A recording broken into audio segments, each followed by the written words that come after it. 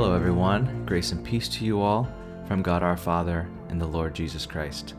Today is Tuesday, May 19th, and this week we are doing a crash course in biblical literacy, something very important to us as a church community. In 2016, we did a year-long study on this topic in something we called the Year of Biblical Literacy. Today I want to start with a question. Why is the Bible so hard to understand? Like, for real, I'm speaking as a pastor whose profession is, part of my profession is to study and teach the Bible. Why is the Bible so hard to understand? Now, if you are in the camp that says it's not hard to understand, just do what it says. Well, let's just take a topic like murder. Seems pretty straightforward, right? The Bible says in the Ten Commandments, thou shalt not murder. I mean, this is a very self-evident teaching. Most Christians, though, would say you should not murder unless it's killing in self-defense or defending something you love, like country, nation. And at that point, it's not murder. It's just killing, and the Bible really doesn't say anything about killing. Well, I would say, Jesus said to turn the other cheek. That's the teaching of Jesus. And you might say, oh, yes, okay, I remember that. But Jesus also told his disciples to buy a sword. And I would probably say something like, oh, yeah. However, Jesus also said to put away your sword, because that's not how the kingdom was going to come into this world. And you would say, oh, yeah, I remember that part. But isn't Jesus at the end of the Bible, in the book of Revelation, sitting on a white horse, wearing a robe dipped in blood, carrying a sword? That, to me, seems like a war image. Then I would say, well, what if I told you that the blood is his own blood, and the sword is not in his hand, but in his mouth, and is thus symbolic? Then you would say, why are you allowed to say it's symbolic? And how do you know when the Bible is symbolic? And how do you know when a passage is culturally conditioned? And how do you know when to obey something in the Bible, like the Old Testament? Do we even obey that anymore? And then I would say, the Bible is hard to understand. And I think it's helpful if we could just admit that. Now, it doesn't take a PhD, but it does take skill and intelligence to rightly understand and interpret and apply the Bible. But I want to return to my question. Why is the Bible so hard to understand? And there's two reasons that I'll point out briefly here, because I'm not trying to make this a teaching. There are two reasons why I would say, top of mind, why the Bible is so hard to understand is because we don't have any ultimate authority to interpret it. We are the authority now.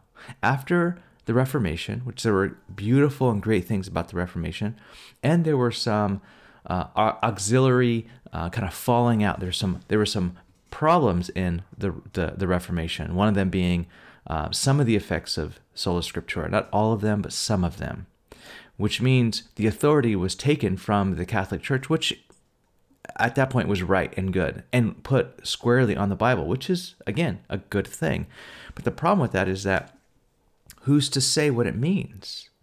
It's up to me as an individual to study it myself and come up with its meaning. So therefore, we have no authority. Who gives it? Does a commentary? Does a podcast give the Bible its meaning? Does a teacher? Who has the authority to say what this means? So we have an authority problem.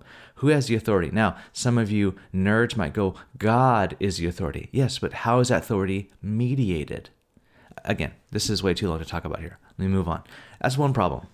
Why the Bible is so hard to understand? Because there's not a single authority or a council of authority to say this is what the Bible means.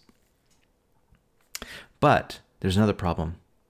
And I think there's a bigger problem, because I think we can solve the first problem. If you're tied into a church, the authority is the elders of the church and the community of the church to interpret the Bible and apply and live out the Bible well. So you could kind of get around that one. But the second problem, the bigger problem, I think, is that we don't take the Bible on its own terms. We try to make it answer our questions. Now, a classic example of this is kind of how we read Genesis 1. We oftentimes turn to Genesis chapter 1 and 2 to find out the age of the earth and the science behind how the world was made. But that's not what Genesis 1 is trying to do. Those were not the questions of the original audience, and it was not the story the author was trying to get across. So what I want to do is I want to posit today that in order to start taking the Bible seriously, we have to take the Bible on its own terms. When you read the Bible as a set of timeless truths or doctrinal positions or a science book, you will quickly find that the Bible doesn't behave itself. So, what's the Bible for? Is it for answering our specific sets of questions? I remember I had this book when I started out as a youth pastor in the late 90s, and I bought it at a big Christian bookstore. It was called something like The Bible's Answers to Your Questions or something like that. And in the table of contents, it had all these questions that young people might ask. And then it would have a page number, and you would turn to that page, and it would give you chapter and verse of the Bible's answer to that question. Questions of like, can I sleep with my boyfriend or girlfriend? Could I... What does the Bible say about abortion? What about whatever? It's like all of these questions that we would have. And the Bible is just chapter and verse answer to what the Bible says about how we should live or how we should answer that question. Now, my question is this: is that what the Bible's for? Is that how we use the Bible? I think a lot of you would see right away that that's not the wisest way to approach the Bible. And maybe you would say something like, well, we have to approach the Bible as a story because most of the Bible reads as a story. You read it like you would read anything in the genre that it was written in. And I think that's a great starting point. However, this is why many people turn away from the Bible as well, especially millennials and beyond. Because it's a story full of stuff we don't want to read or be associated with. See, there are parts of it that would want to make some modern people stop reading because it's oppressive or repressive or misogynist. There's rape, murder, all kinds of stuff in there. And I find when I talk to people that some people just stop reading it because all these things are in there. And it is true, those are in there. But you have to see what the Bible is trying to do. What is the Bible? What is the Bible for? I want to give you 3 things the Bible is trying to do or what the Bible is for. If you get these 3 things down, I think that you can start to approach the Bible in a way that is life-giving, in a way that is formative. And it's these 3 things. 1, to know who God is. The Bible is so that we know who God is. On Sunday night, I asked, what are some questions that pertain to the Bible? And I got a lot of questions that pertain to the God of the Old Testament, the violence of God in the Old Testament, or the violence in the Bible. Now, if I would, here is where I would say, if you actually read the Bible as a large, big picture, you probably would see God as less violent and more trying to overcome violence. Now, again, that might not be everyone's experience, but I would, if you try to take the whole picture, he's actually trying to redeem. Like from page 3 of the Bible, he's trying to redeem everything. He's trying to roll things back, set them right, build relationship, save Israel so that Israel could be a light to the world. This is what he's trying to do. Ashley and I were out on a walk on Mother's Day, and one of the questions I asked her was, what have you learned about God by parenting Juniper, as being a mom of Juniper this last year?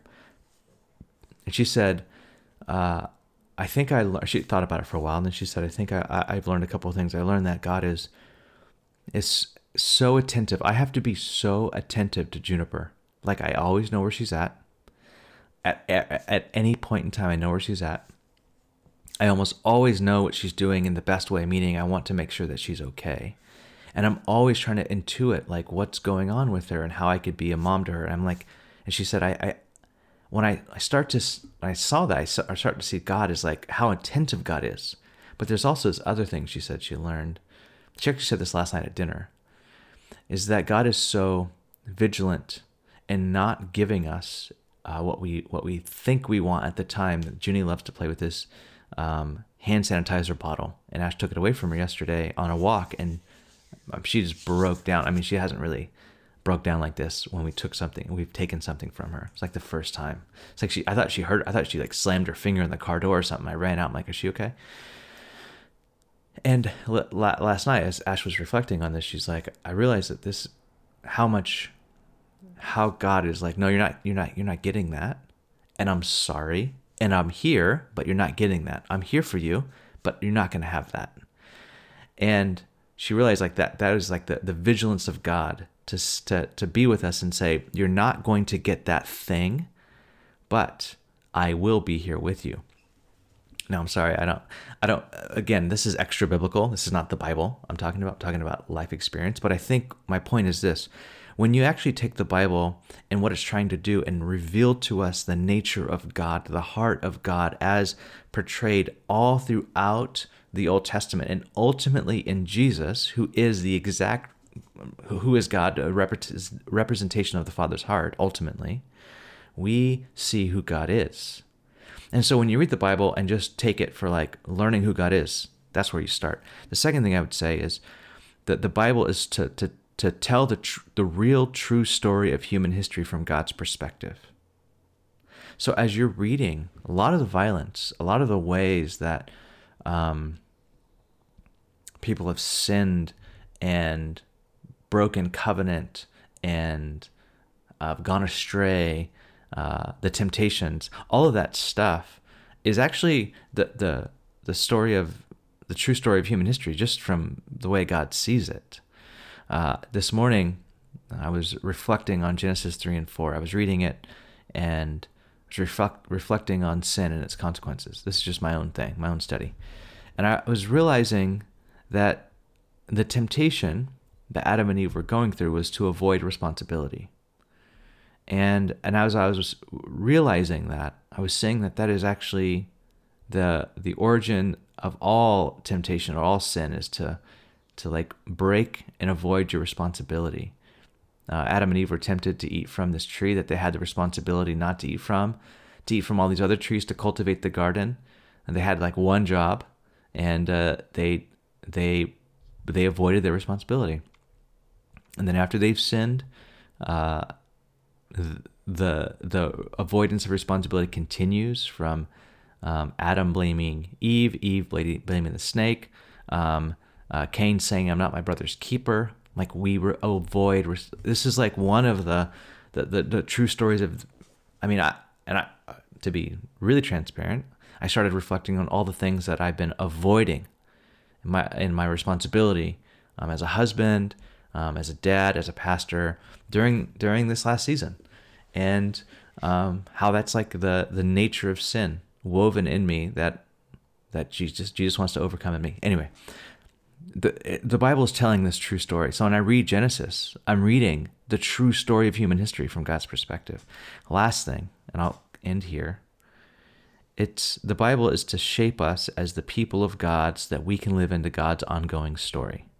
This is what the Bible is trying to do. It's trying to shape us into God's people so that we can actually live into God's story, that our imagination can be soaked in the story of Scripture, the true story of humanity.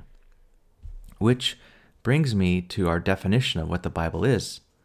We believe that the Bible is a library of writings that are both divine and human, that together tell a unified story which leads us to Jesus. Which brings me back to the beginning of our podcast. The Bible can be hard to understand, but on a basic, rudimentary, literary level, almost anyone can pick it up, read its story, and find that it ultimately leads to Jesus and the redemption he offers and the power of God to redeem and to save, no matter how far we have strayed. I pray that and I hope that this was helpful for you today to start to get into the Scriptures, to start reading the Bible. And as you do, would you find on its pages illuminated before you Christ in all his beauty and all his revelatory power in revealing the heart of God. Peace be with you.